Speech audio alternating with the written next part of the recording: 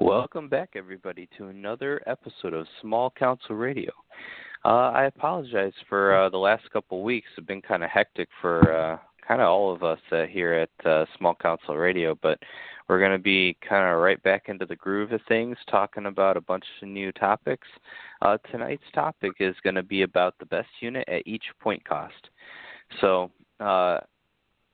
that will be pretty much 5-point units, 6-point units, 7, 8, and 9. We're kind of excluding 3-point units and 10-point units just because I believe they don't really have any options to really make it much of a discussion. We're also going to leave out units that are limit 1 or unique units because, again, they tend to be much better than anything else in their category, and I think that's why they're limit 1. For example, taking Kingsguard, for example, at 6 points.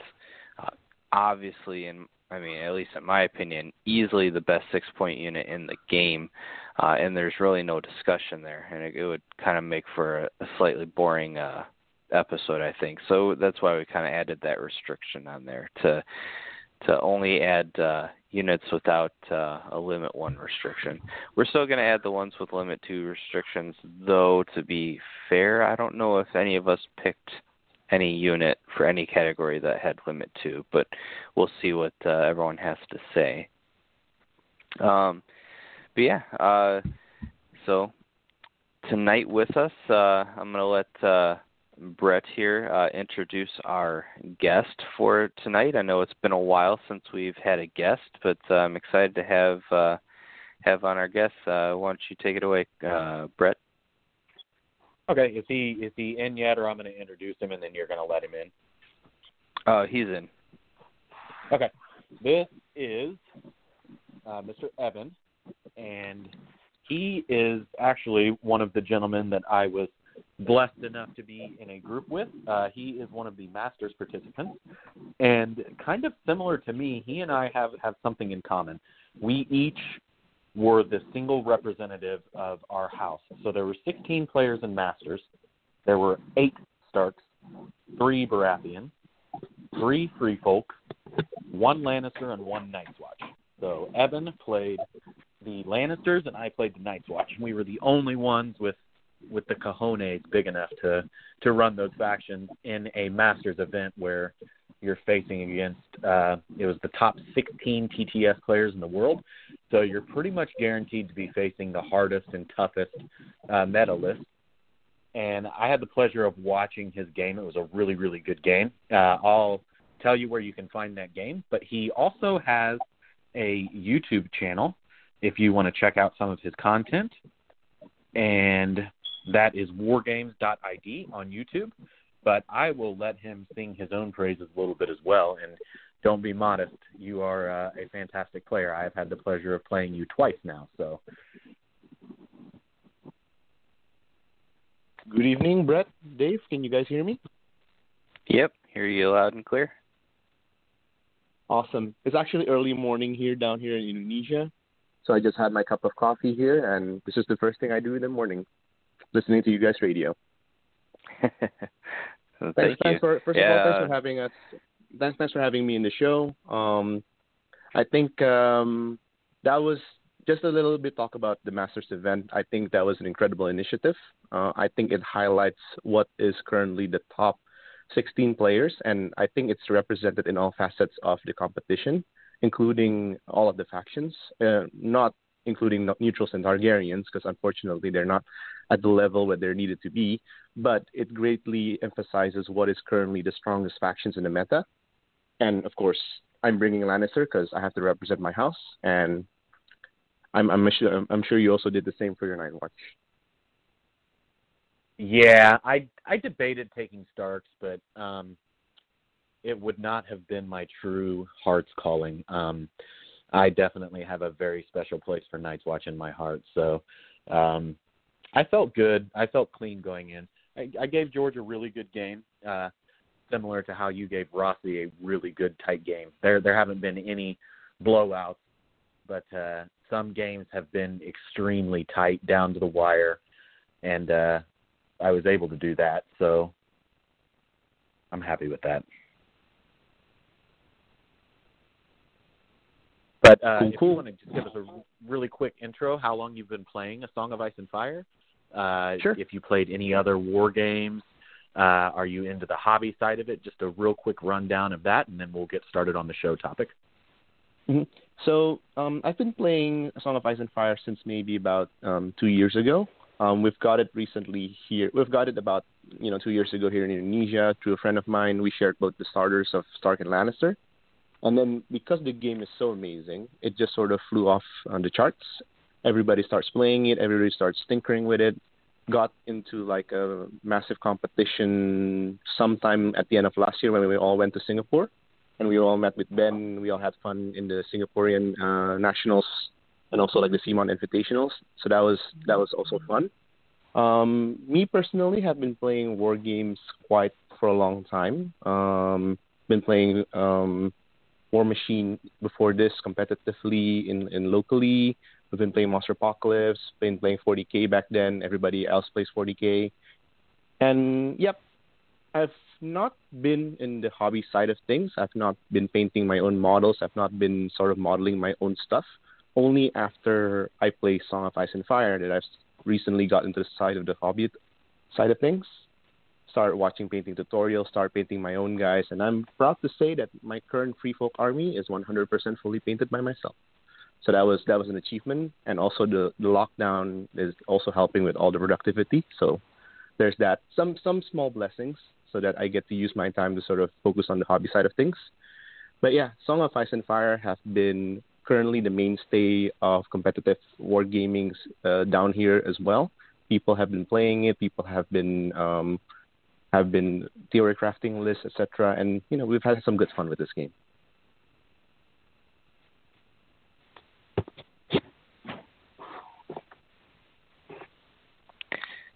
That's awesome. Yeah, so it's great to have you on. We haven't had a guest on quite a while, but things have been kind of hectic, so it'll definitely be awesome to get your insight on the topic we have. But for those listening, just a reminder, the topic is the best unit at each point cost. We will be factoring every unit as with all the tools at their disposal, so potential combos and commanders and attachments, so not in a vacuum, not like a one-for-one, just side-by-side comparison, but, with everything at their disposal, what kind of shines the best. For example, you put Mountains Men next to some other 6-point units, and Mountains Men don't seem all that frightening, in my opinion, but when you factor, the panic, the mechanic that Lannisters can bring, along with some of the attachments like Assault Veterans that can be placed inside them, I think really puts Mountains Men way up there. Now, Mountains Men, to clarify, is not my 6-point pick, but I think that's just an example how you can take, in my opinion, kind of a mid-tier 6-point unit on paper in a vacuum and put them near the top for me. But let's start off. We'll start with 4-point units. This one, even though there's only a couple points in there, and I wanted to add this one because of how close in strength I feel the 4-point units are, which is Free Folk Trappers and the Night's Watch Conscripts. So we'll start with you, Brett. What would you kind of rate the best unit at this point cost? I gave the nod to the Trappers, and a little bit of that nod is going to come from actually my game with our guest. He and I, that we played, I was running a kind of an experimental Tully list that had Eddard and Tycho combined with Tully's healing. And I think once I calculated it, I think his trappers alone with Styre, counting panic tests and everything else, but they did like 50 wounds, like including hidden traps, ranged attacks, and Styre. They actually killed a whole unit of berserkers by themselves on one flank. Just nothing but trappers killed a whole unit of berserkers. One unit of trappers. It was like, oh God, it was so brutal. I give them the nod because they're insignificant. They deal automatic wounds. They zone control dire wolves. They end up being able to punch through like heavy cavalry units. Like there's a lot of times you don't really think about how often it happens, but it happens a lot where you've got even one of your key combat units is down to maybe 1 or 2 wounds, and you end up killing a combat unit and you're super happy. It's like, okay, I can surge forth and go somewhere, and then your opponent's like, if you pivot, I'm gonna trap you. Like I can't even move. Like I have to not only can I not surge forth, I can't even pivot because I can't move at all from this spot, or I risk losing this unit. They do that, and they're insignificant. And then, as I mentioned, being able to be influenced by Styre for a free attack that's doing D3 automatic wounds, and coming hand in hand with that is the mandatory panic test every single time they shoot you.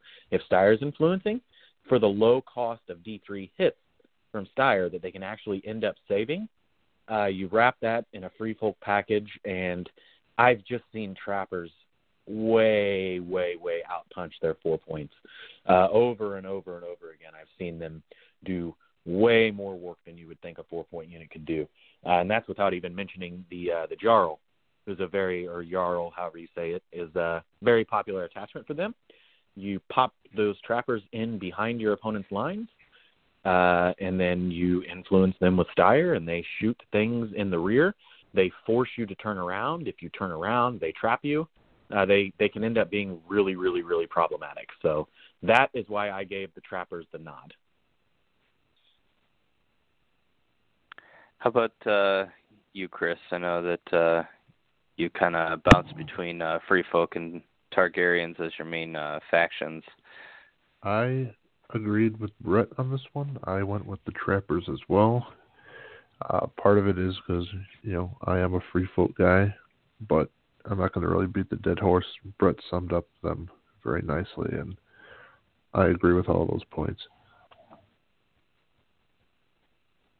How about you, Evan?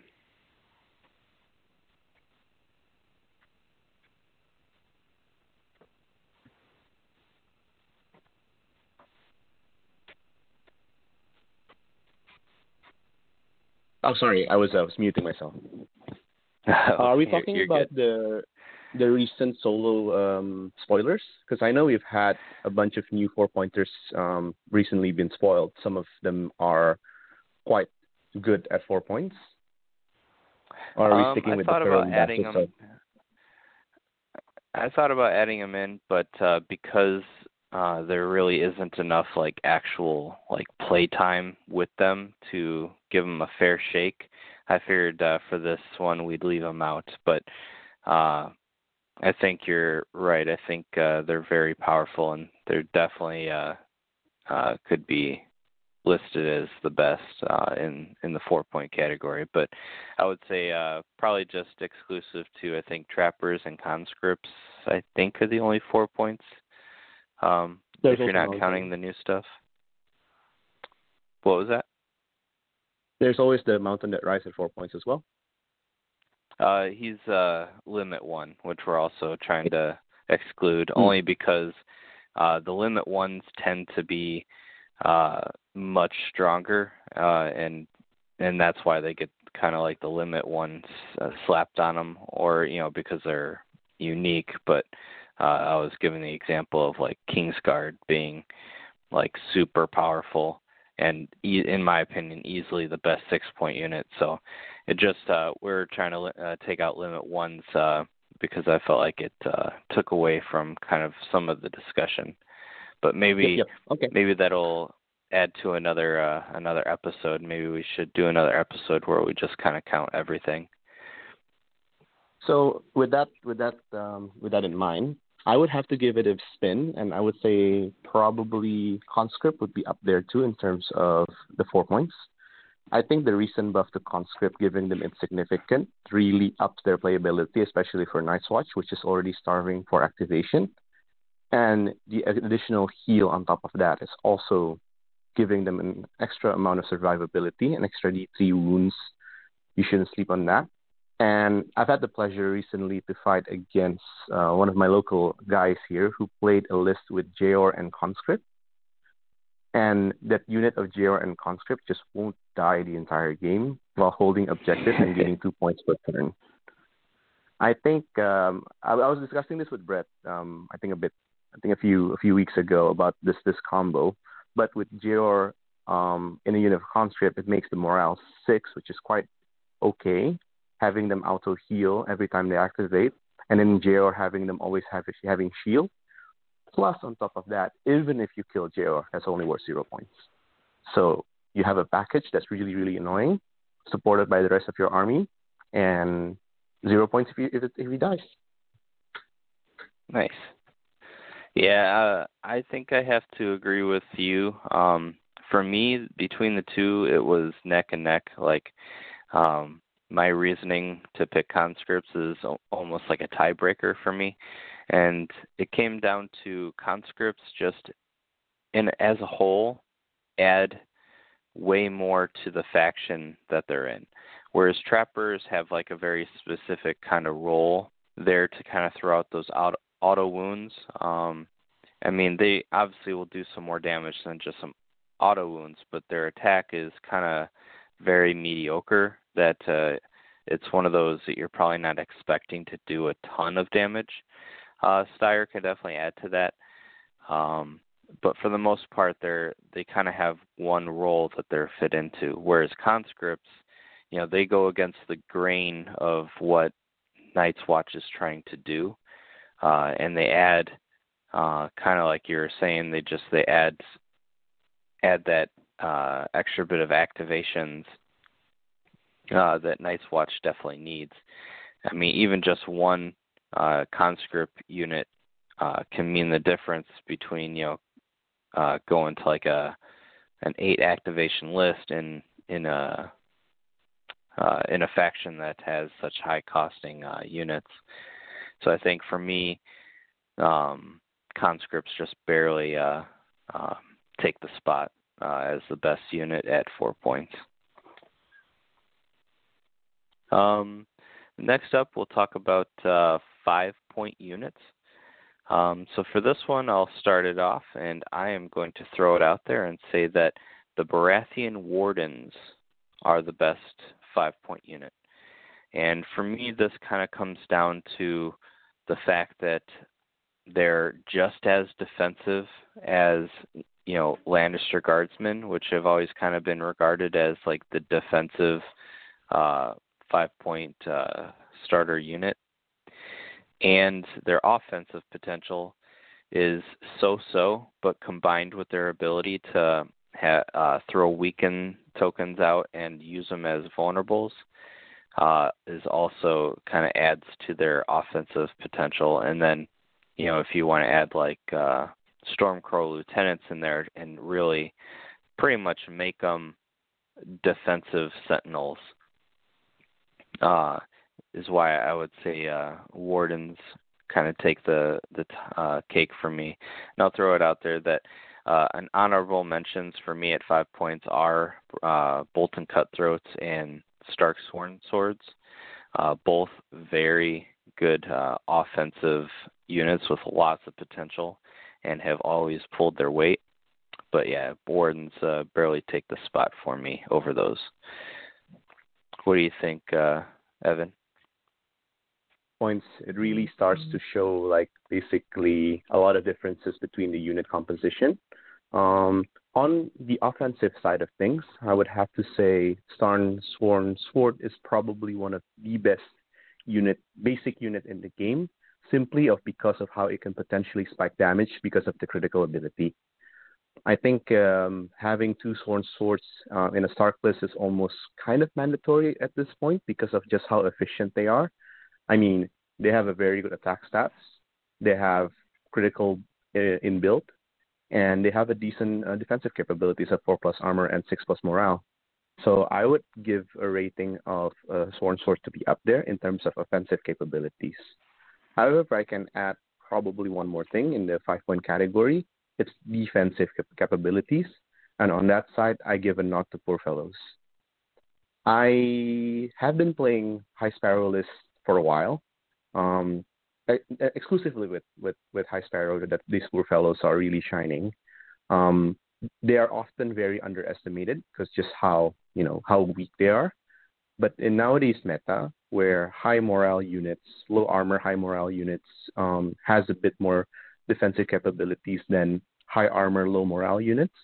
So having basically guys running around at 3+ morale is the equivalent of, if you don't deal me 12 hits within one attack, you're not going to wipe out this unit in one shot. And then the Poor Fellow can then just activate with Mercy of the Mother and their inbuilt healing capabilities, and they'll be back to like fighting form already. So I would have to give my regards to those two units. Yeah, I agree. Poor Fellows, it's funny because you look at Poor Fellows and it doesn't jump out at you on paper that they're defensive. But, I mean, I would argue that they're more defensive than a Lannister Guardsman without a Guards Captain. I think with the Guard Captain, you can obviously ignore morale once, one attack or one fail around. But just base unit to base unit, I would say that the amazing morale offsets with the amazing armor save that the Guardsmen have, but the healing is what kind of puts the Poor Fellows over the defensive capabilities of the Guard Captain, the Guardsman. But then, you could add the Guard Captain in there, but then that means you can add the Champion of the Faith and the Poor Fellows, and now you're just healing a ton. So it's funny that a 6 armor save unit can actually be super defensive, because at that point, you're probably never going to fail panic. So the unit that's attacking you has to do it by raw numbers of dice. And then if they can't do it back to back before you start healing, it could become a problem. So I would definitely have to say that is definitely a great choice as best 5-point unit, defensively especially. What do you think, Chris? I was a toss-up between, like you said, the Wardens or the Stark Sworn Swords. But like your argument, I think just based off of the defensive capabilities in combination with some of the cards in the Baratheon deck, I gave the nod to the Wardens. But I do like my Stark Sworn Swords, though. They're just a good, solid, average, all-around utility box kind of unit that can really do whatever. But the Wardens got my slight nod. Yeah, I think the one downside to the Wardens when compared to the Sworn Swords for me really is just the movement. The 4-inch movement, hurts quite a bit, but because other than that 4-inch movement, I feel like the Wardens are pretty all around too. They're because Stark Fury only really helps you, I would say, kind of on the charge where you can try to re-roll to get some more 6s for critical blow, and helps you obviously if you're at 1 rank. But otherwise, on average, the math says that you're probably going to kill more of your own guys from the D3 than it will actually add to the total number that you end up killing. So anyways, the only reason I bring that up is so Sworn Swords naturally hit on 4s, and that's what Wardens also hit on. Sworn Swords have, I believe, one more die at like each rank than Wardens. but I feel like that doesn't really offset. Wardens could potentially have a vulnerable token / weakened token every round, and that +1 to their armor save, which is a pretty big deal. 3-up is near the best save that you can get. So it's one of those. It's very close. Sworn Swords are amazing. Starks are like my go-to faction, and it's hard for me to kind of throw Wardens up above them. But maybe that's just like personal preference about like Stark Fury. That's a funny thing though. Like in fun games, I say whatever. I Stark Fury every time because it's a fun game. But like if it's a competitive game. Unless it's one of those 2 scenarios where or 3 scenarios, if I charge last rank, or if the unit is almost dead and I need to push out like an extra wound or 2, then I'll do it. But otherwise, I tend to not Stark Fury. What about you, Brett? Where would you kind of gauge the 5-point units at? Oh, it's finally my turn. I get to talk now. I'm just kidding. You know what? Never mind. No. Revoked. I gave the nod to Sworn Swords, it just narrowly over the Poor Fellows. It's a really tough choice for me. Poor Fellows, I've seen them do really, really bad things. I think Evan mentioned that even somehow still people sleep on that unit. It's like they go into it and they don't realize that they're potentially going to be there the rest of the game and not get through them. Like you just think, 6+ defense, I'm going to mow through these guys. Like you have to have so many attack dice, and it's not just the number of attack dice; it's the number of hits. So I think statistically, if you want to be on the safe end, you need to hit them 15 times to one-shot them. There's not very many things in the game that are reliably doing 15 hits. So with that said, I still gave it to the Sworn Swords because I did play Starks in the energy event. I was able to go second place with them. I had a lot of luck, and a lot of that fortune was based on Sworn Swords. I like them because you can kind of hang them back a little bit. You can let your berserkers and your outriders, whatever heavy hitter you're using, kind of go out there and do some of the work. But if things go south, you can kind of count on the Sworn Swords because of that nasty deck to go in there and get work done.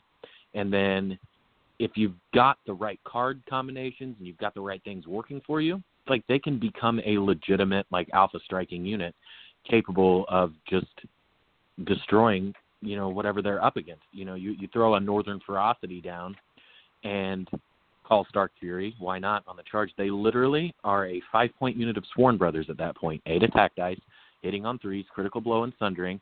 And if you own the swords, it's a free vulnerable token too. So I just look at that, and then I look at my Sworn Brothers at 7 points, and like, okay, so the Starks have to take D3 wounds to get to that value, but same movement, same defense, same morale value, and I rate Sworn Brothers very, very high, and just the fact that one card can turn those Stark guys into those Sworn Brothers is insane to me. It's just hard for me not to put them where they are. Sworn Swords are. It's just like, we were talking today on the stream. It was George and his super tanky Baratheon list versus Larks' Starks. And if you looked at the match on paper, I think a lot of people would say like, oh, well, Larks is never going to get through this defense. Larks is never going to be able to get through this wall of Baratheons. And like he's able to. That's just the Stark deck. That's the nature of Starks. Never, ever, ever count the Starks out. And like, I don't know. We've all played competitively. I mean, how many times have you seen, like, you've beaten the living crap out of this Stark army, and they've got, like, one unit of Sworn Swords with 6 dudes left, and Hodor just running around by himself. He's already cold Hodor. He can't even talk anymore. It's just Hodor running around, and they end up winning. Like, they end up killing like 3 or 4 units. Like, I've got 6 Sworn Swords, and I got Hodor. We won the game. Killed 3 units. Like, it's crazy. Like, and it's hard not to take that into consideration when you're rating units, because I know we make this joke, but like, it's true. everything is better in Starks. Like, every neutral unit, it's like, yeah, Bastard's Girls are really good in this army. They might be the exception. They're probably best in Stannis list, but it's like, yeah, but Starks can give them swift advance. Starks can give them devastating impact, and they can be guaranteed to make that charging volley charge after they shoot. They don't have to worry about failing the charge distance. Starks can give them sundering. Starks can give them free charges. Starks can let them reactivate again. Can do everything for everybody. Awesome. Like, John Hurley.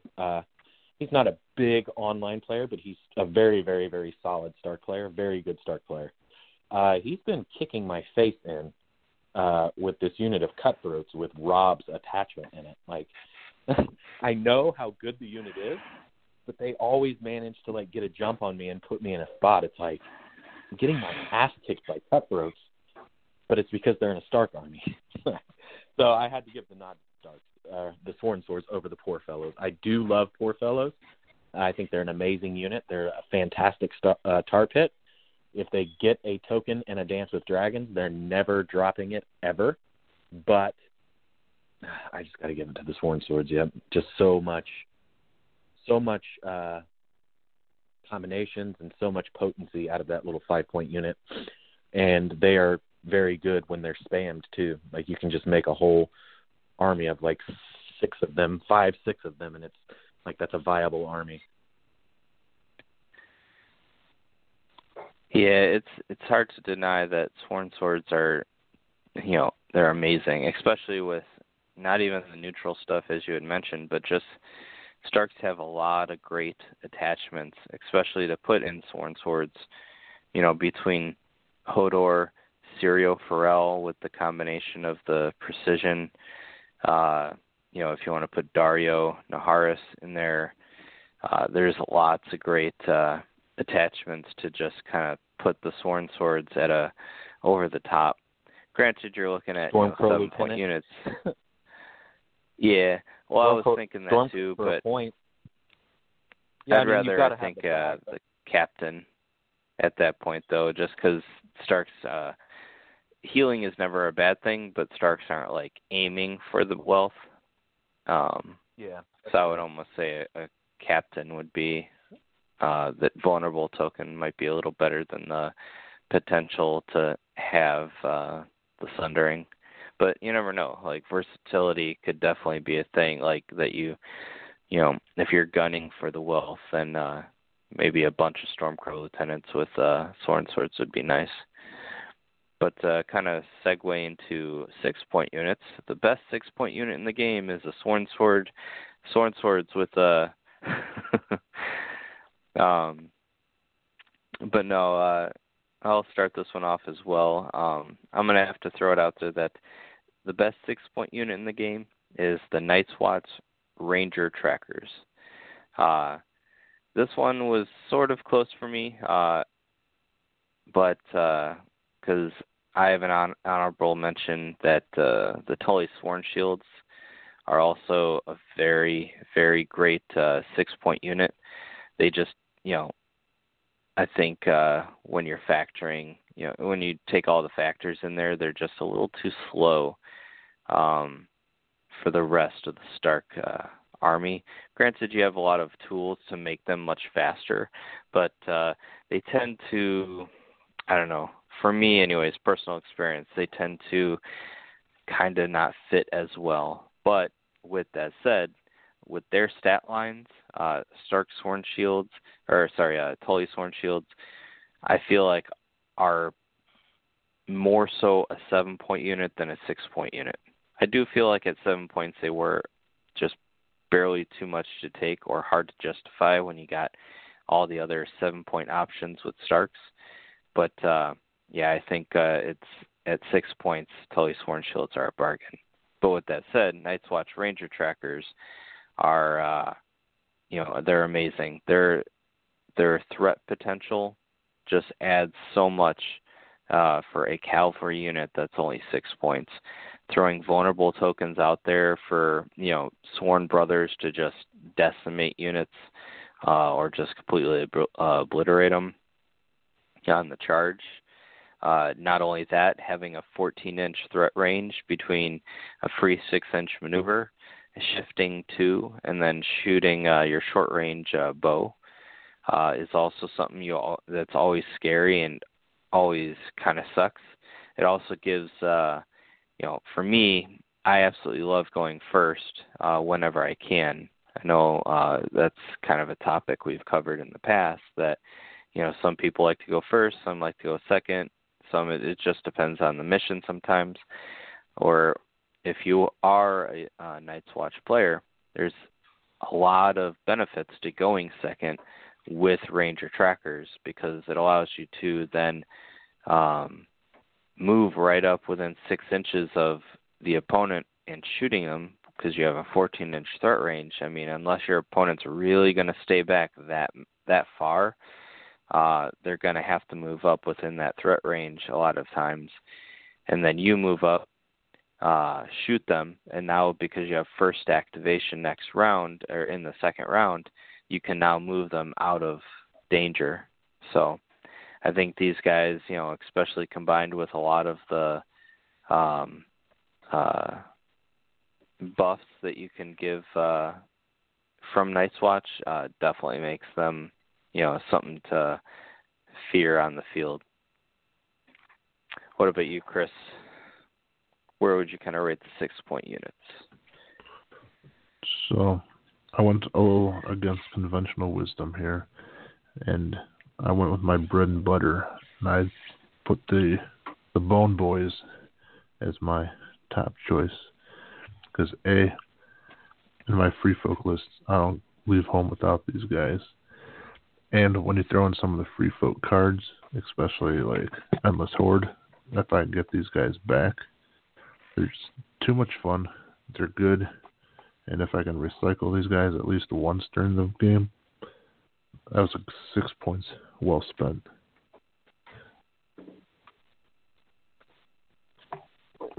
Yeah, and there's a lot to say about, the having the villain. I always want to call it heroic visage, horrific. And there's a lot to be said about the horrific visage and then the vicious that they, were changed to. And then even just the attachment of the, what's the attachment called again? It's the Champion of Bone. Okay, yeah, the Champion of Bone. I wanted to call it the Bone Lord's Chosen, but that's the name of the limit 1 unit. Anyways, these guys are in a Harmut list too. Throw these guys on the flank of these things, and they're going to do some eating.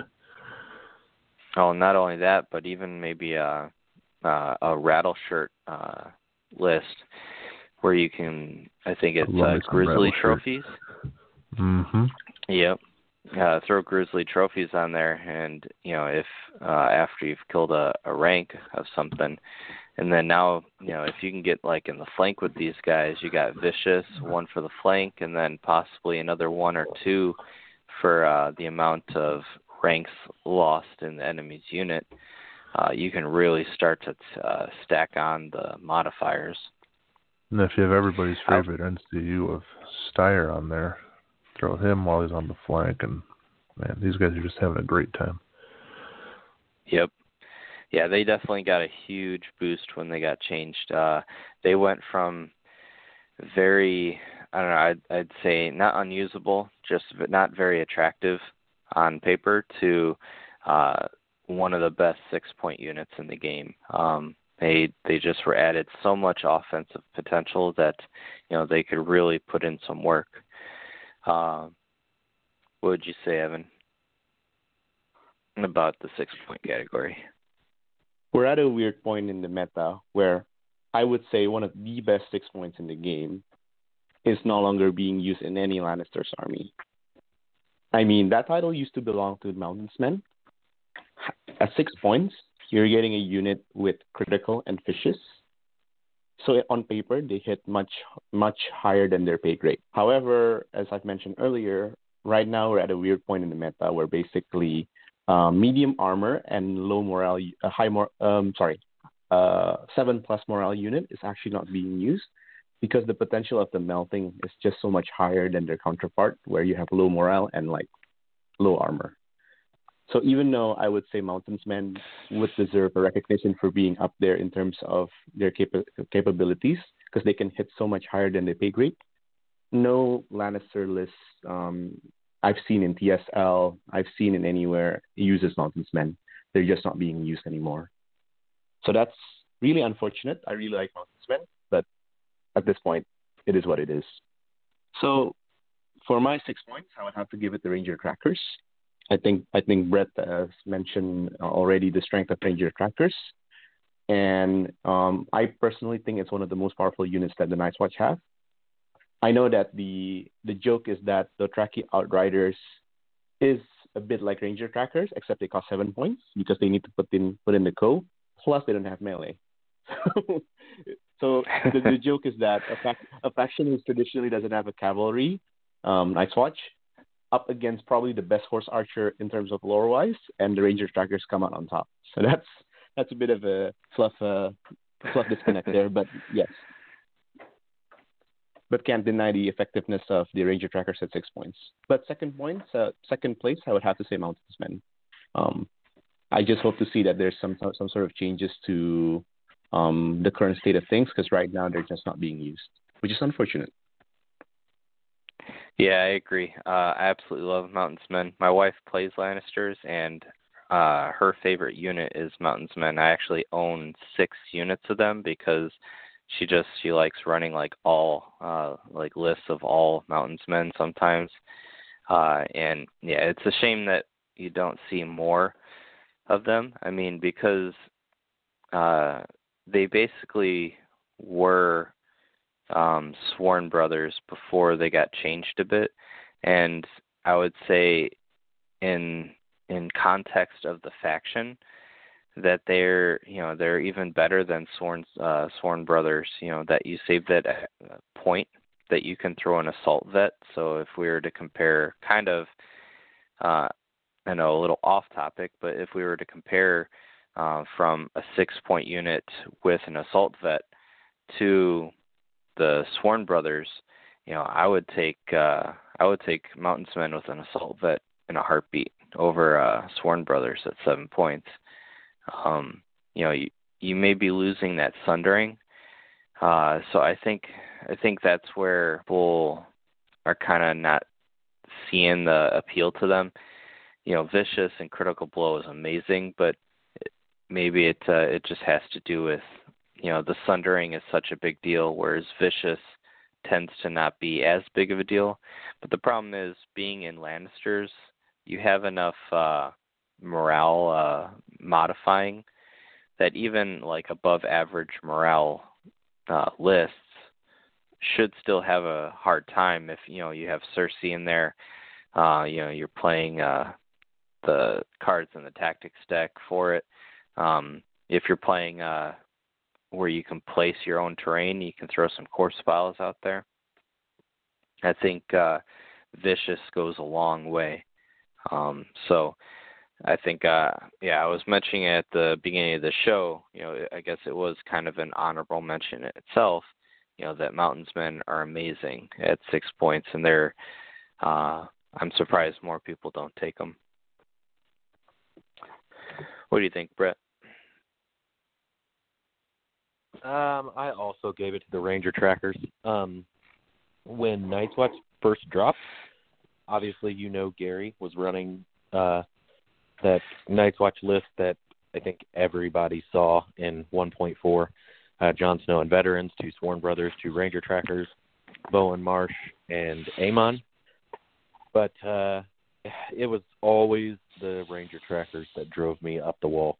Like, I could deal with the Sworn Brothers, get them off the board, and just ignore Jon.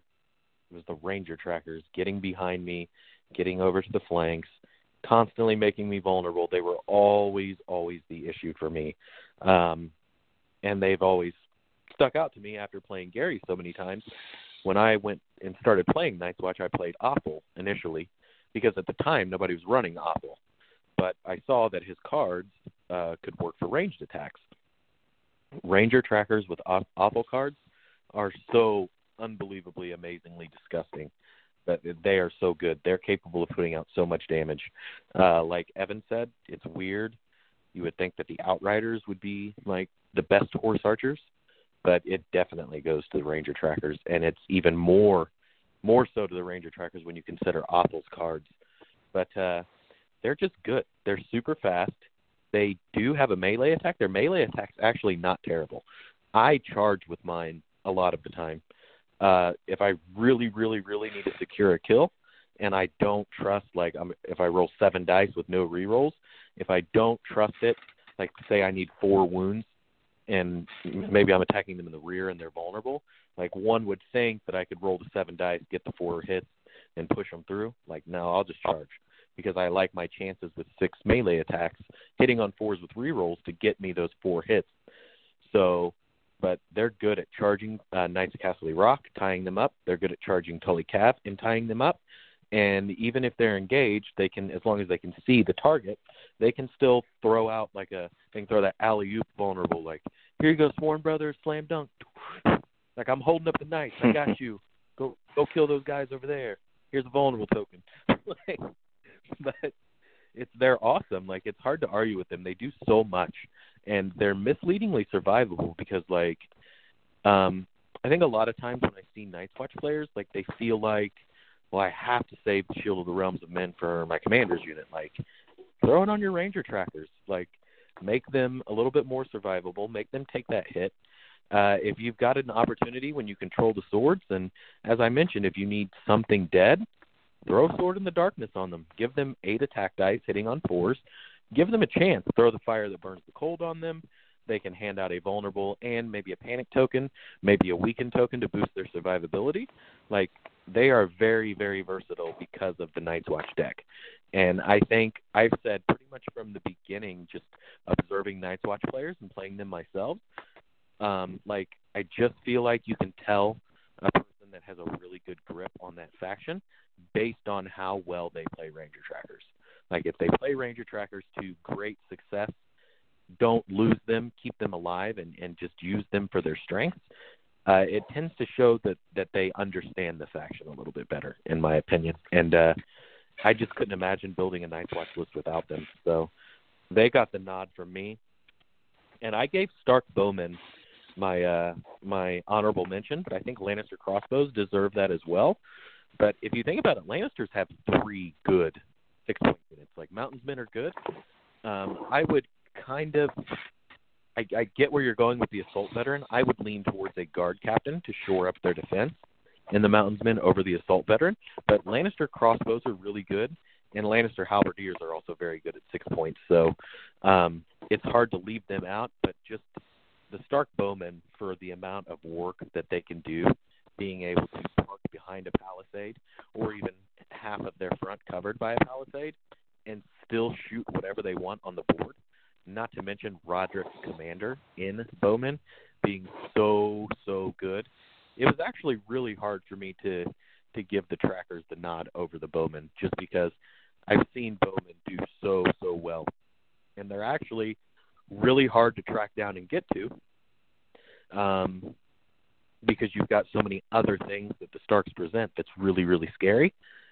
Sometimes the bows get lost in translation, and then that's a mistake, because if you let the bows have their way and shoot into combat, trigger Direwolf's Fervor when you control the swords, they become a very deadly unit. So it was a little bit tough. Giving it to the Ranger Trackers, the next honorable mention goes to the Stark Bowman for me. Yeah, and one thing to bring up that you were talking about with the Ranger Trackers, and for me, like, my rule of thumb for ranged units is always like a 2-to-1 ratio. So, you know, for every 1 ranged unit, I have 2 full combat units, so not like solos or anything, or I should say not like dire wolves, but as long as it's something that can reliably tie things up and keep them from getting to your ranged units. And so I do like a 2-to-1 ratio. So if I want 2 ranged units, I need to somehow get 4 combat units in there. But cavalry ranged is like the exception, because they're so maneuverable and they're able to like kind of get away at a moment's notice if they do get charged, either between some tactics cards or you take the free retreat and then you just zip by them. I think that just kind of adds to it. Whereas, the infantry ranged units are a lot different. They're a lot more static, a lot more vulnerable to being, charged and then being stuck in that situation, especially if you're out activated, where even if you retreat, they just keep recharging you. So I think that just kind of adds to, kind of one of the strengths of the Ranger trackers. I would go on to argue that it's that Ranger trackers could even be a 7-point unit and still would be taken just as much as they are now, as long as the specific list in mind wasn't like extremely strapped for that one extra point. It's the amount of damage they can put out, especially like you were saying, Brett, with Othel Yarrick's cards, giving them Sundering rerolls and, all the different abilities that his cards can give, especially when he can go tutor them at any point when he claims the zone, is just, it can really add to their potential. Next up, we'll talk about the 7-point unit. Chris, why don't you take us away with this bracket? So for this one, I chose the Umbar Berserkers. Back when the game first came out, I was a start guy. Those guys, of course, came in the starter set. I played them. I always loved the play style of the Umbars. I was a great John guy, and you know me, all offense. And these dudes are offense. And as we talked about before, synergizing with the deck and the cards that the Starks have. And, back when it first came out, Catelyn was always a staple in the Stark list, and throwing her on these guys. So even at full ranks, they're throwing out your 10 dice on the charge, and with all the goofy cards that you can throw out there, the damage these dudes would throw out was pretty awesome. So that's why I gave it to the Umbar Berserkers. Yeah, and to kind of touch on that, for my pick is also the Umbar Berserkers, and these guys are basically, offense incarnate. The fact that they just get more dice as they get hurt. When you're looking at 8, 9, 10 as your dice amounts, it's insane. If you can kind of do what I do with my strategy for my main list and add, some healing in there with Blackfish Commander and some NCU's healing, giving these guys more survivability just makes them that much more dangerous, because they're hitting with 3 or better on 3 or better with 8, 9, 10 all game. With Thundering, with how fast they are and the Stark Tactics deck to easily get into flanks and stuff for -2s. It's insane how many times I've gone into games down 1, sometimes 2 combat units, because I run 4 units with a direwolf or 2, and I can obliterate units in a 1-2 punch. Sometimes if I'm super lucky, if I got Catelyn on there and they fail a panic and I just roll really well on my charge dice, and they roll bad, it obliterate them just on a charge, especially combined with set for charge. If they charge me, then I take the free attack. These guys have so much offensive potential while having that amazing morale save. 4 up is, you're going to be passing probably all but maybe one the entire game. That's assuming they don't have something like Vicious. Vicious definitely will make you fail a couple more throughout the game, but yeah, without any other modifiers, even just a -1, I mean, I'd say on average I usually only fail like one panic per unit per game with these guys. And with that said, that makes their 5-up save, which is below average, but it's not that big a deal, especially, like I said, you combine it with all the healing that you can add to these guys with the Starks. I mean, the amount of healing you can get with Starks if you run Blackfish and like Eddard and Tycho is comparable to the healing of Night's Watch, and in some ways you could argue that it's the same. So, yeah, these guys definitely take the cake for me. Maybe it's a little biased because, like I said, Starks are my go-to, and Berserkers have always been like my favorite unit in the whole game. But these guys just have so much potential to just completely wipe most things out there, and they only have like one real weakness, and that's like a charge, like a really good charge from like a Lance cavalry, and even then, because of their great morale, you're not looking at like just auto being dead. A lot of times you're still going to get to at least swing back one more time before they try to finish you off. So these guys at 7 points easily. I would almost even say these guys are bordering on 8 points.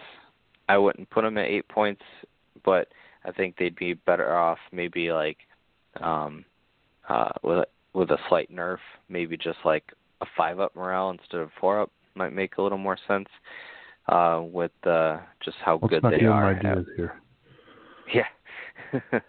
See, that's the thing, though. I try to, even though they're my, Starks are my go-to, I definitely like to still advocate for some fairness, But yeah, so Berserkers definitely take it. And honorable mentions are so Boltyn Bastards Girls first, kind of like second place honorable mention. I mean, they're so versatile in so many lists with so many combinations that, I mean, Bastard Girls are so great. Just them in, like, one of my favorite combos with Stannis, I forget what he's called, the starter Stannis. Just the combos with him that can basically auto-kill nearly any one unit with the right cards just because of sheer auto wounds and number of attacks that, just Bastard Girls are amazing everywhere. And then the other honorable mention, kind of more of like a third place for me, is the Night's Watch Sworn Brothers. You factor how many abilities that can add extra dice, and you can get these guys up to something stupid like +5 dice or something like that. So you're looking at 13 attacks hitting on 3s with Sundering. It's nuts. So these guys definitely they get way up there on the list for me. What about you, Brett? The top rating 7-point unit to Rose Knights. I know that people will argue that you can avoid Rose Knights and things like this, but sometimes you can't. I know Forioku, Evan's probably pretty familiar with him, is running a list that's 3 Rose Knights and then Brienne in a unit of Bastards Girls, and it's a Renly 1 list. Rose Knights are already really good. But then when you mix in some of Renly's healing cards, you mix in Stag's Resilience, the Wealth Zone. I've seen Tycho used just to spread his burst around, just to start doing automatic wounds. Rose Knights are they're just a unit that if you don't choose your way that you're going to attack them and you don't wipe them out quickly, if you get into a grind with them you don't stand a chance. I remember specifically playing Gruselug. It's Craig Norick. I believe he's from Canada. We were playing, I think it was round 5, and we were basically, it was like the battle for second place because all of us, except for a few, had already lost one game. And he was running some Rose Knights, and I had an opportunity to flank charge them with Tully Cav. And I felt pretty good about the charge. I had the ability to make him vulnerable, and I believe I had devastating impact too. So I was like, yeah, I'm going in. It's going to be cool. And then, like, bad things happened. Like, I did 11 wounds, so they lived. He played Younger, Bolder, Far More Comely, and ended up healing 4 wounds. So he dealt an auto wound because he healed from the card. He dealt an auto wound because he passed morale. Then he played Hours of the Fury, dealt an auto wound, and attacked me. Then when he activated, he played Stag's Resilience, did D3 plus 2 auto wounds, attacked me again, and did an auto wound, and I was dead. And, like, I charged him. He was pretty much full health or, like, 10 or 11 after I had just flanked him with Tully Cav and a vulnerable token. But I'm not the only person. Like, this is something that happens. Like, free folk, a lot of times, unless they can just beat them in the token game, free folk aren't really super great at fighting Rose Knights. They're just not able to stand in there and trade blows with them. Eventually you do have to kill them, but they just struggle to kind of wear those units down. I really think that Rose Knights are fantastic. It was tough for me because I do like Sworn Brothers and I like Bastards Girls as well. And as you mentioned, with some of the pure offensive potential you can put into Sworn Brothers, even Otho giving them precision, Lord Snow adding attack dice, Dario Naharis adding attack dice, Sword in the Darkness, Khorne Half Hand. God forbid if someone marks them in Fire and Blood, they can end up having more attack dice than Lance Cavalry. So it can get pretty intense, but for me, it's Sworn Brothers. It's Rose Knights. There's just not, in my mind, many other units that are such a, like, field deterrent. Like, you just absolutely don't want to be engaged with this unit no matter what. And for that, I give them the nod. They demand respect. They're, amazing with Courtney Penrose as well, who's a very strong commander. So that is my choice. Yeah, well, we're all entitled to our opinion, you know. But yeah, Rose Knights, I mean, they're definitely another one of those units that are arguably way better than their point value, like arguably 8 points.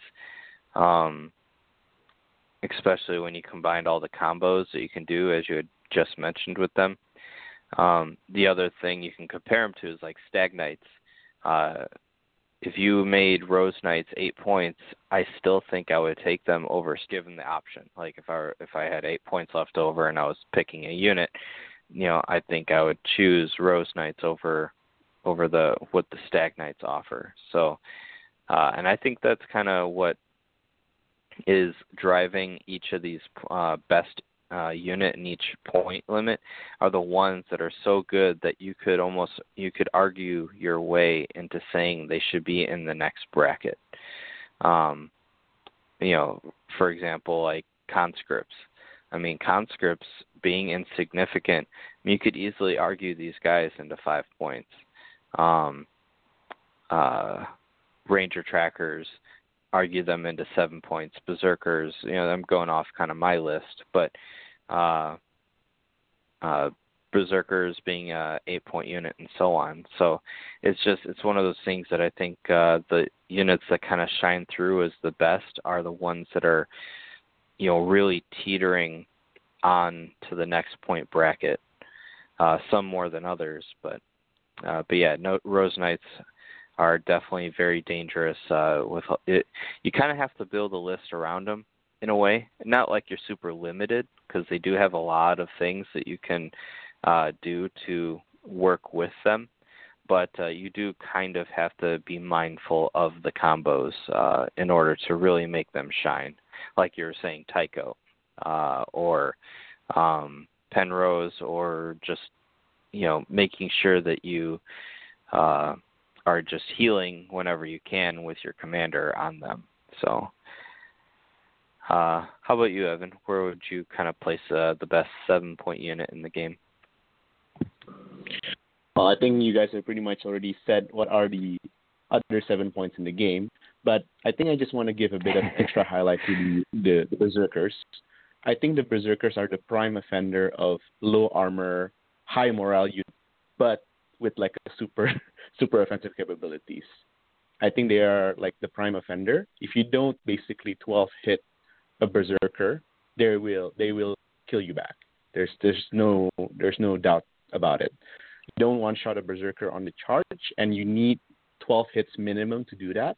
And the only way to do that is by lucky crits, so Knight charge, Sword charge, Mountain Man charge.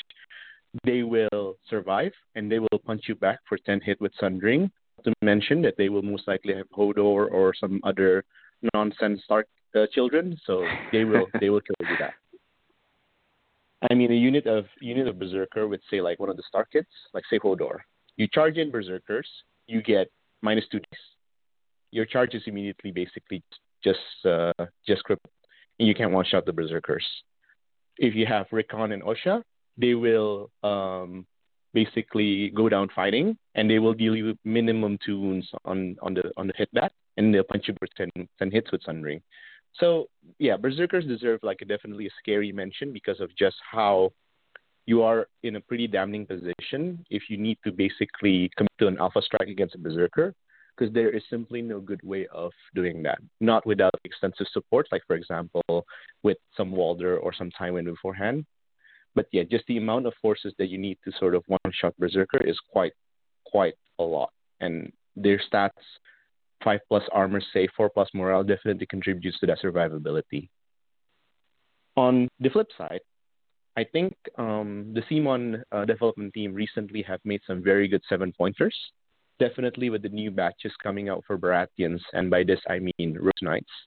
I think Rose Knights are sort of the golden standard of a 7-point unit. They are a premier commander bunker, because I think most of the Renly side commanders would like to be inside a Rose Knight. They are highly survivable, plus morale, 3+ armor and 6+ morale. They have inbuilt healing, and they do damage while they're healing up and when they're attacking. But Rose Knights just embodies everything that is Baratheon. You want the unit, a tough frontline unit that can survive an alpha strike. You want a commander bunker to sort of sit there and also deal so much damage as well. Because if you say you put your commanders in a Warden, they will 100% ignore that unit for the entire game. Rose Knight, they might ignore it, but Rose Knight can also have some sort of fighting capacity as well, with 8 dices and a bit of extra punching power. So you can't really ignore a Rose Knight for too long, especially also if you have Renly, so they're attacked with 10 dice. Even though they have no abilities, but it's still 10 dice hitting at your face. And with all the Baratheons engaged cards. So those two are definitely on the spectrum of 7-pointers. One, you have a very sort of offense unit with a combination of low armor and high morale. And then on the other side, you have a very defensive unit with a combination of high armor and medium morale. So that's definitely the direction they have in these 7-pointers. And because of these two directions, those two are basically the premier 7-pointers in the game. My honorable mention for 7-point would be the Stark Outriders. I think the Stark Outriders definitely weren't being seen up until the patch recently that just got hit with us. Well, by recent, I mean at the start of the year. They went on from becoming a very sort of meme unit that hits on a 4+ with basically no T, to hitting on 3+ with massive debuffs when you're attacking on the flank. And at 7 points, with practically a very high survivable rate, because you can't lock them down with melee. If you lock them down with melee, they just retreat. And they will get on your flank because they have speed 6. I think Stark Outriders definitely deserve a mention. Which also pushes Stark also at the 2 7 points, you have Berserkers and you have Outriders. So Stark is definitely sitting well at 7 points department, and I think those two units are also really really good in the Stark list. So I expect to see at least one Berserkers, and you have the choice of cavalry within Outriders or Telecav, which we'll probably discuss in a bit. So yeah, those are my thoughts for the 7 points. I think that should cover the spectrum well. Yeah, I agree. The Outriders are definitely a great mention. Outriders are, again, one of those units that could easily be an 8-point unit, I think, when you compare them to all the other kind of like cavalry that are similar. Just the amount of dice they're throwing, they're hitting on threes, and their abilities is just amazing. Their speed. So these guys definitely are a force to be reckoned with, and I definitely they're definitely high on my list as well. With that said, we can jump on over to 8 points. I'll start us off with saying I believe the best 8-point unit is Knights of Casterly Rock, with an honorable mention being Night's Watch Vets. I think Night's Watch veterans are amazing at 8 points. The only real problem they have, I think, is that a lot of smart players will avoid them. I guess if you run Othel Yarick, you can give them a little more bite, but otherwise, they're just throwing 8 dice, 8, 7, 6. So they're not degrading much when you take out a rank, and they, between their healing and their defense, it's hard unit to crack. So it's usually better to just leave them alone and focus on other things. So with that said, I think Knights of Casterly Rock take it from me, and that's because they're a lot more of a threat all the time. You have to go out of your way to make sure you get in the charge off on these guys, but with them being cavalry, it's hard to do that. It's hard to, without getting the beat on them, to charge these guys before they charge you, just because their threat range is so, they have so much of a threat range. Now, I will mention one kind of combo, since Justin wasn't able to make it tonight, that Justin loves doing is Cruel Methods. It's the one where you get the free attack at the beginning of the round. Justin loves moving his Bastard Girls as far up the field as he can, knowing that the opponent's going to have the first action next round, and so they'll move their knights, or technically any other unit really, but he loves doing it to knights in particular, and maybe Tully Cav. They move them all the way up, knowing that they're going to be able to get that charge off first, and then he plays the free attack at the start of the round and shoots and then charges them, and then now they're engaged and unable to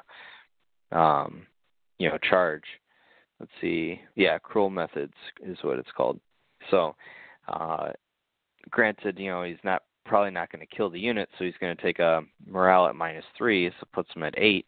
But it's still it's not an easy morale to pass, but it's not too bad. So definitely a nice combo to kind of counter these guys. But otherwise, Knights of Casterly Rock have so much potential to, one-shot a unit. I can't tell you how many times it's happened to me where Tully Cav have one-shot a Berserker unit just simply from rolling so many criticals and me only getting 6-up saves, especially if they were able to vulnerable me without me having the ability to take it away. Not only that, Lannister Supremacy just really adds to the defensiveness of these guys. You never want to attack them. And then, unfortunately, this is sort of another topic, but I don't like that Lannister Supremacy works on ranged attacks. And, the fact that trying to shoot these guys is, problematic. So that's kind of where I put the 8 points for me. Where would you put your 8-point unit, Brett? I also gave this nod to Knights of Casterly Rock. It's not just for their ability to go and just blow things off of the board, but they are a very good zone control unit, and they're kind of like a big target on the battlefield. They're like a big distraction. So your opponent tends to kind of throw whatever they can throw at them to try to keep them from charging, and you can use that to your advantage and set up big plays with some of your other units. And it's also Lannister supremacy. The panic meta is so strong right now. They have a relatively good morale at 6. It's not an order, so they've got the chance to trigger it numerous times. A lot of times, people don't even want to attack them with certain units just because they're afraid of Lannister supremacy doing more to them than they did to the Knights. So when you consider the Sparrows cards and you consider Wealth of the Rock, they've already got a pretty stout 3+ defensive save, so they're really, really hard to bring down anyway. And when you mix in some of those cards, it's entirely possible that you take more damage for attacking them than you did to them. So they're just super scary for me. I used to feel like once they were bogged down, they were kind of useless. But again, with the panic being so strong in this meta, they're not great in a static fight. 6 dice or 3 dice hitting on 3+, but it's the supremacy. They're capable of grinding you down. They're just a really good all-purpose unit. My next closest to them is actually the Warrior Sons. Without an attachment, I'm going to say that they need to be in a High Sparrow list to where his cards can start triggering their faith tokens, but this is a unit that just doesn't want to die ever unless you shut their abilities off or you've got the capability of getting in their flank, providing vulnerable tokens.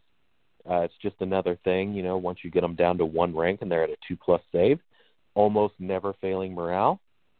It's in a static fight. Like if you're trading blows with Warrior Sons, I think you're losing that fight almost every time. So I rate Warrior Sons really high. But gave the nod to the Knights. Yeah, with the Warrior Sons, like you were mentioning, if you're not going to add an attachment, you kind of have to run them with High Sparrow. I kind of hope in the future they add another attachment option, something that will also auto-trigger the faith token, but maybe give it a different effect. That would be kind of cool to have a couple different faith attachment options. What about you, Evan? Where would you kind of throw your 8-point unit at? Well, there's really only one option right now for 8 points that are really good, because everybody's already mentioned our favorite Knights of Casterly Rock, which is also one of my favorite experience playing Lannister Mirror. I think when I've had my fair share of Lannister Mirrors, and Knights of Casterly Rock charging into Knights of Casterly Rock, you could sometimes get, you could actually have more of your own units dying compared to their Knights of Casterly Rock on the charge. So that was definitely interesting.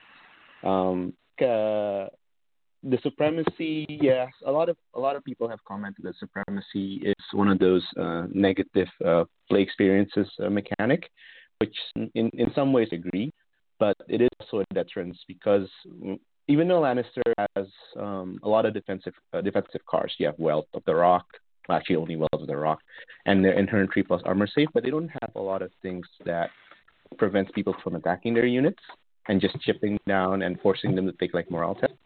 So having supremacy on a knight is definitely a signature ability that you don't necessarily want to do chip damage on these knights. When I was playing Free Folk up against one of my friends Lannisters, I was trying to chip the Knights of Casterly Rock, but I ended up getting chipped myself, and I have more of my own trappers dying compared to their Knights of Casterly Rock. So definitely, supremacy is there for a reason. I don't think they need to be changed, considering how Lannister is now performing also in the meta. But at 8 points, definitely Knights of Casterly Rock is one of the premier 8 points in the game. So it's just simply how they are positioned in the Lannister army. They are currently the only unit in the Lannister army that is capable of alpha striking and reaching out to the opponent and doing some initial damage to them is what they do best. And then just staying them there for the rest of the game while taking punishment, and then the rest of the army moves in. So definitely Knights of Castle Rock at 8 points. The mention I would give, and this is quite interesting, I just remembered that the Bone Lord's Chosen is 8 points. So I've had only a couple of games against the Bone Lord's Chosen. I think I was practicing my TL game against Ben, and he had a Bone Lord's Chosen, and I tried to attack the Bone Lord's Chosen, and then my units just helped. He had a Weeper attachment nearby, so when I decided to attack the Bone Lord's Chosen, I declare attack. I got Horrific Visage. I cut them down. So I took like 5 wounds just trying to hit those guys. And I'm like, okay. Bone Lord's Chosen, yes. So definitely, Bone Lord's Chosen is quite interesting at 8 points. Just right now, with the addition that you have Rattleshirt, it makes them 10 points. So if you're not using Rattleshirt Commander, I think there are a lot of better commanders in free flow under Rattleshirt. So it is a 10 points package rather than just an 8 points package. But Lord's Chosen, yeah. I would say that's a very interesting unit at 8 points. Yeah, the Bone Lord's Chosen, they're especially great when you're combining them with the Endless Horde. I know for a long time people didn't realize that you could use the Endless Horde with them, but on the Endless Horde there is no stipulation on what infantry or what unit in general. I forget what. I just know there is no stipulation on it being a unique unit. So if you could Endless Horde the Bone Lord's Chosen twice in one game, that's 16 free points that you pretty much got. 8 points is a bit pricey for them, but just for the fact that you have the Endless Horde, this amazing unit is worth it in itself. And like you were saying, it's a little more pricey if you run the Rattleshirt attachment, but I don't know. I'm a big. I know everyone really likes Weeper and Harma and even like Styre. I'm a huge fan of Rattleshirt Commander. His attachment cards are amazing to really add to that offensive potential and really push through a lot more damage. Chris, where would you kind of put the 8 point unit? I'm going to take a wild guess as your something in you is not going to let you pick a Lannister unit. Man, your ESPN must be working overtime today. Because I am indeed going with the Night's Watch Veterans for many of the reasons that Brett described, but mainly because I will not vote for a Lannister unit. So the Veterans get my nod. Yeah, Veterans, there definitely is a lot that you can add to them to make them super scary. I think I already mentioned Othel, but even just like Gren.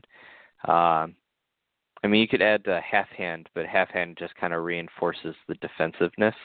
If you're looking at making him an active threat that your opponent has to deal with, Gren is a great option. Daario Naharis is a great option. It's just, adding some offensive potential to them really can skyrocket their potential. And then going on to the last bracket we have, we're not really gonna do 10 points. I think there's 2 10-point options, throwers and Dothraki vets. I think that they're 2 totally different things, so it's not really worth going over those 2. So at 9 points, I'm gonna have to throw Tully Cav out there. That 1 extra point, I think, combined with all of the tools that Starks have, even if you were to put the Tully Cav against the Knights of Casterly Rock, I believe that the Knights or the Tully Cav outshine the Knights of Casterly Rock, in my opinion. Starks just adds so much tools to them to just make them, super devastating. No pun intended. If you're gonna, throw a devastating impact on them. So Tully Cav, definitely take it from me for best 9 point. And granted, there's only a handful of 9 points out there, but there's enough to kind of, have a discussion about it. And I mean, worth mentioning that Unsullied Swordmasters are definitely really high up there. But just the offensive potential that Tully Cav have, they're just easily number one for me. What about you, Evan? There isn't really a lot of options here for 9 points. I'm just looking around at the list of units that we currently have. There is the other 9 points unit, which is probably can be mentioned, which is Flateman. But at this point in time, I don't think the Flateman is in a really good position. They simply is not worth it compared to every other faction options that are available. And I think they just got slightly overnerfed. So moving the discussion away from the Flateman, I think Tully Cav is definitely the premier for 9 points. At basically a slight upgrade over the Knights of Casterly Rock, you have 5 morale and the Embolden ability. And of course, with the ridiculousness that is the Stark basic deck, they can achieve so much more offensive capability compared to Knights of Casterly Rock. Plus, if you have a Rock Commander, they also have cards that are enabling them to free retreat before they attack. So even the basic tactic of locking down the cavalry unit with basically cheap units is you simply can't do that with the Tully Cav under Rock's Commander. So Tully Cav definitely at 9 points. I don't think there's any other really contention at 9 points.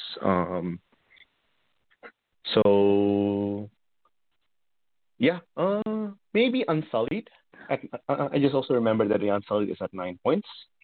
But again, Unsullied is one of those things that when it was first announced, first released, I think a lot of people have a knee-jerk reaction to Unsullied, and they go like, "Oh my God, this unit can, deal so much wound when they're charging. They can, they have 10 attacks, they have precision, they hit on 2+." They have speed 6, and people went ballistic over the Unsullied. And yeah, in actual practice, they are one of the hardest hitting units that the Targaryen have at their disposal. And they have a potential for a lot of spike damages as well, especially with Barristan Commander, when you have the 5+ crit, which, can positively just, delete a unit on a charge. However, in practice, having a unit of 4+ defensive save, they're not really defensible. A charge from a Landscaff or a charge even from your humble Sworn Sword at 5 points, they can definitely start chipping down those guys, which are almost twice their point cost. But definitely Unsullied Unsullied, both Unsullied Pikemen and Unsullied Swordmaster definitely worth a mention because of just how powerful they are on the field. Yeah, you see an Unsullied across from you, you begin to sweat. You go like, "Oh, I have a 3+ armor save. They might not be safe from a charge from an Unsullied because they can spike crit with their position, and we'll see how it goes." And in a protected fight, definitely the Unsullied will have the upper edge because of the Targaryen's mobility cards. So yeah, there you go. That's for me. Yeah, I agree. It's Unsullied they have so much potential, like you said, just to lead a unit. I think where the really shine where they don't is just being a cavalry unit, having that extra threat range to just come out of nowhere. They might not hit as hard on the charge in a lot of cases, and when I say not as hard, I don't mean by a lot. I mean just by a little bit, and it really comes down to how many crits you're going to be rolling, or how many precision.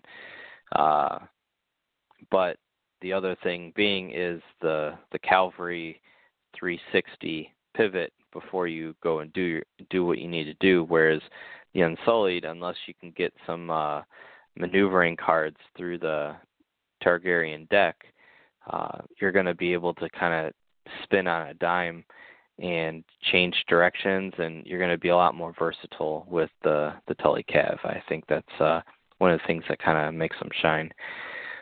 What about you, Chris? I gave the nod to the Unsullied Swordmasters because I used the Targaryens a lot more right now, and just with the Targaryen deck right now, especially some of the commanders, Grey Worm, Selmy, can really make these fellas shine. And like Evan said, when they're setting up a couple of units of them across the table, you really start sweating a little bit.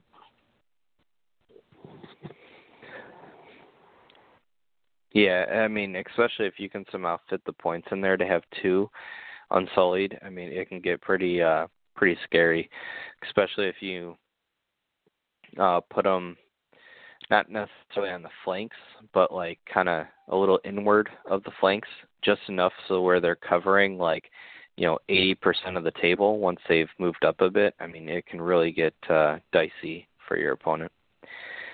What about you, Brett? Where you want to finish us off with the last bracket? I gave the nod to Tully Cav.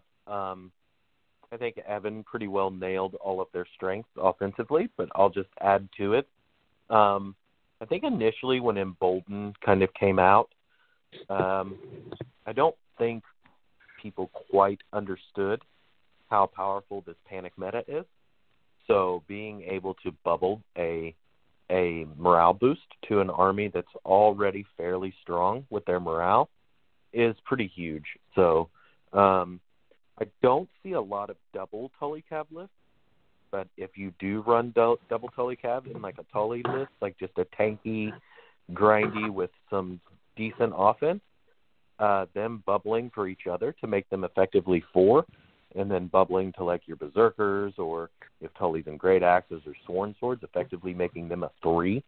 So the army is effectively a 3-4-4 and a 3, if you're running Berserkers. It's pretty insane. That's the style that I lean into when I play the Blackfish as my backup commander. It's basically just like an anti-Melisandre, anti-Cersei, anti-Free Folk chip damage list. Like it's like my Stark pseudo-faith list. You're just not going to get me with panic damage. You're really going to struggle to do that because my weak link is my Tully Cav, because I only run the one unit. But at the same time, if you're gunning everything into my Tully Cav, then that's fine, because then the Berserkers get to go do what Berserkers do.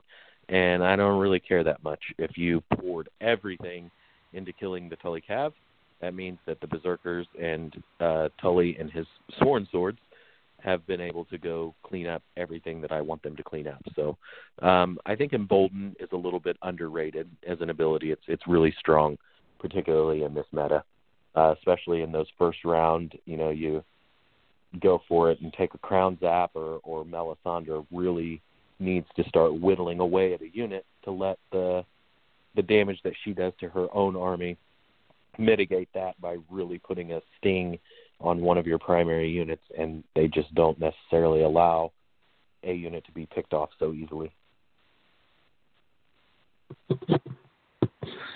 Yeah, that's a good point with the Embolden. It's definitely one of those very strong abilities that kind of just gets overlooked as like icing on the cake, but especially if you're running it in a Blackfish list where Blackfish himself is going to add +2 morale to whatever unit he's in. I mean, Starks have so many ways to turn, just above average morale into amazing morale across the board. Between, Mage, Mormont, you got Brienne, you got Tully Blackfish, either commander or attachment, and then you can have the I guess you could even throw like Bronn in there if you take the wealth, and then you got the Embolden from the Tully Cav. There's just so many ways to make what is already a above average morale army into great morale across the board. So that's definitely something to keep in mind when factoring these guys. So, but with that said, I think we've kind of covered all of the point limits. As I mentioned a few times now, we're going to avoid the 3-point range because I believe if we're not factoring uniques and all that, and we're only doing straight combat units that are released at the moment, there's only raiders, and then at 10 points, it's really just the stone throwers and the Dothraki veterans, and those two units are so widely different that it's not I mean, they're not really comparable. They're just kind of both best in their own way. So with that said, we're going to kind of wrap things up, give out some shout outs to the usual spots. Definitely check us out on Facebook. You can also check us out on Blog Talk Radio, which is the site that we do this through. You can find us recorded on iTunes, Google Play, Spotify, Stitcher, and TuneIn.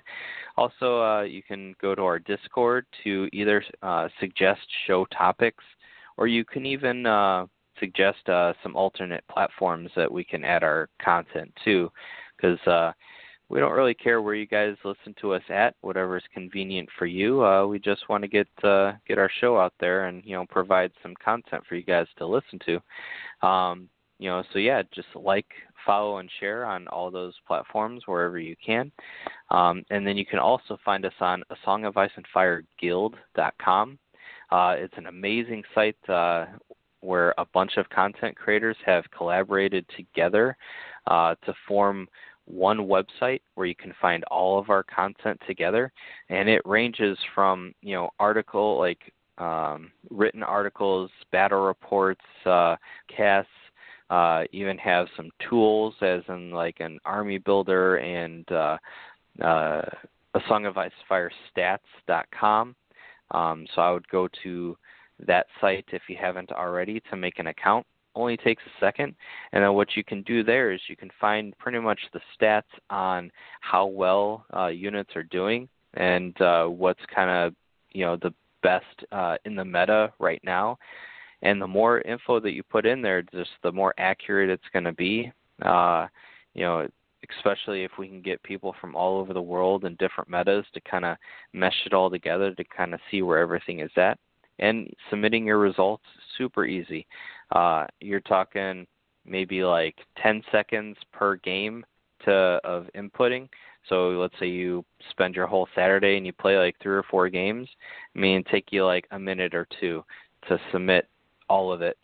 So definitely check out A Song of Ice and Fire Stats.com. They're one of the content creators, a part of the guild. Other content creators we have that are part of the guild would be blitzmini.com. Go check them out. They have a bunch of awesome stuff like custom sleeves for all the houses. They put I want to say, is it Fantasy Flight sleeves to shame, because before those were like one of the only options to really kind of go with for sleeves. The sleeves you can get from Blitz Minis are amazing, so definitely go check those out. Also has YouTube videos. Go check out Northern Realm Games, West Coast Bannerman, Mythicos Studios, Tabletop Warden, and Sunday Slaughter. All amazing content creators, which you can all find in one place on which is A Song of Ice and Fire Guild.com. And there's also some partnered retailers you can go, some graphic freebies. So check that out. The site is very well done, very easy to navigate. You can sign up for the newsletter and go from there. So definitely something I highly recommend. And again, try to share that out wherever you can. Word of mouth is the best thing you can do for us to help us grow. Not only us, the Small Council Radio, but just all the other content creators on there. Whether it be sharing us on some platforms that maybe we're not a part of yet, or even just your gaming group, just kind of bring it up in your regular discussion, just be like, hey, have you guys heard of, this site? are you guys interested in hearing some content or reading some content? So definitely go check that out for us. Also, we're coming close to a year's worth of content. We're definitely going to have something pretty exciting in the works. And I kind of keep reminding you guys as we get closer. I believe we are currently at, I could be off by one or give or take, but I think we're at 45 episodes now. Once we hit 52 episodes, because there's 52 weeks in a year, we're going to do something pretty awesome. So stay tuned for that. And it will have something to do with calling in, because we do this show live every Tuesday at 8 p.m. Central Standard Time. So that way you guys can kind of call in and ask us questions or even give your 2 cents on the topic. So the big surprise will definitely have something to do with people that call in. Because I know in the past we've done more of like a raffle style, but I want to kind of promote more of the live aspect. And I know unfortunately it doesn't really work for everyone very well because of the time zones. So we might, I don't know, we might do like a bonus episode that's is like 12 hours later or something, maybe like 8 a.m. on like a Saturday. Might work for other people, but maybe that's something I'll post in our Facebook page, see what time zone would work best to hit all the people that can't make our 8 p.m. Central Standard Time. So yeah, keep all that stuff in mind. We also, if you guys can, if you have a local gaming shop, try to do your best to help them out when in these hard times. You never know, every little bit helps, whether or not they're open or not. Just contact them. Gift cards is possibly an option if maybe they're not selling anything at the moment. There's also a lot of places that maybe they're not open, but they're shipping product. So just keep that in mind. If you're currently buying your stuff on like Amazon or just somewhere online, see if your local is doing something, because once this is, kind of calmed down and, everything starts going back to normal, you're going to want a place to play. And the best way to do that is to support your local and, help them stay in business so whatever way we can. If you guys don't have a local and you guys are currently just buying online, such as Amazon or just some big corporation type site, consider buying your product from Family Time Games in Indianapolis or blanking for a second there, or Games Plus in Mount Prospect, Illinois.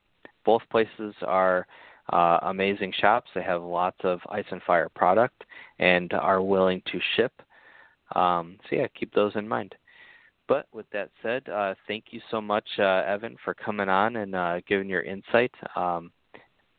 It's always nice to have a guest to kind of, because we can kind of get in our own bubble, because me and Brett and Chris, Jose and Justin, we talk to each other so often that we can kind of get into a bubble where we talk about and have a lot of the same opinions about things. So it's always nice to have a guest on here to kind of freshen things up.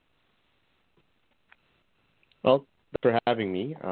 Thanks, Dave, Chris, and of course, Brett, for having me on the show. And definitely a bit of shout out also to some guys who are listening here from Indonesia. I think I've had some of my guys listening in. It is around morning time here, so people are still they need some things to listen to in the morning. So it's a good timing. It's a good timing for us. And yeah, I'm definitely excited to share some of my thoughts with you guys. Especially now that a lot of people here have resorted to basically using TTS and Discord for a lot of communications. So we're beginning to see blend of international games coming in, whereas previously, about maybe a year ago, we have our own little bubble. You have the quote-unquote Asian meta, you have the European meta, and you have the American meta. We don't really talk to each other. We have our own things that are working in our side of the world. But now, since everybody's sort of coming together, playing international games, sharing our thoughts and opinions. Now we're having a lot of different understandings about the game, and definitely excited to talk to you guys about what we have we can share a bit. So yeah, thanks for having me on the show. Yeah, and if you want to plug your content, where can people find you at? So I'm running a small YouTube channel called War Games Indonesia. We upload on a weekly basis Song of Ice and Fire Battle Report. We have one coming soon, hopefully today, where we feature some Tormund Giants main against the Mountain. So if you're definitely looking for those type of contents, battle reports and stuff, definitely check us out at War Games Indonesia YouTube. Come have a look. Awesome, yeah. And then I don't know if Brett has already done it, but we're gonna post a link to your page on our Facebook. So anyone listening, especially if you're listening kind of to the recorded version, just go to our Facebook and you can find a link to that content there. But yes, again, thank you so much for coming on. It was a pleasure talking to you and discussing with you this topic. It's a topic we've been wanting to do for a couple of weeks now, so I'm glad that we've kind of gotten back into the groove of things and gotten this topic out there.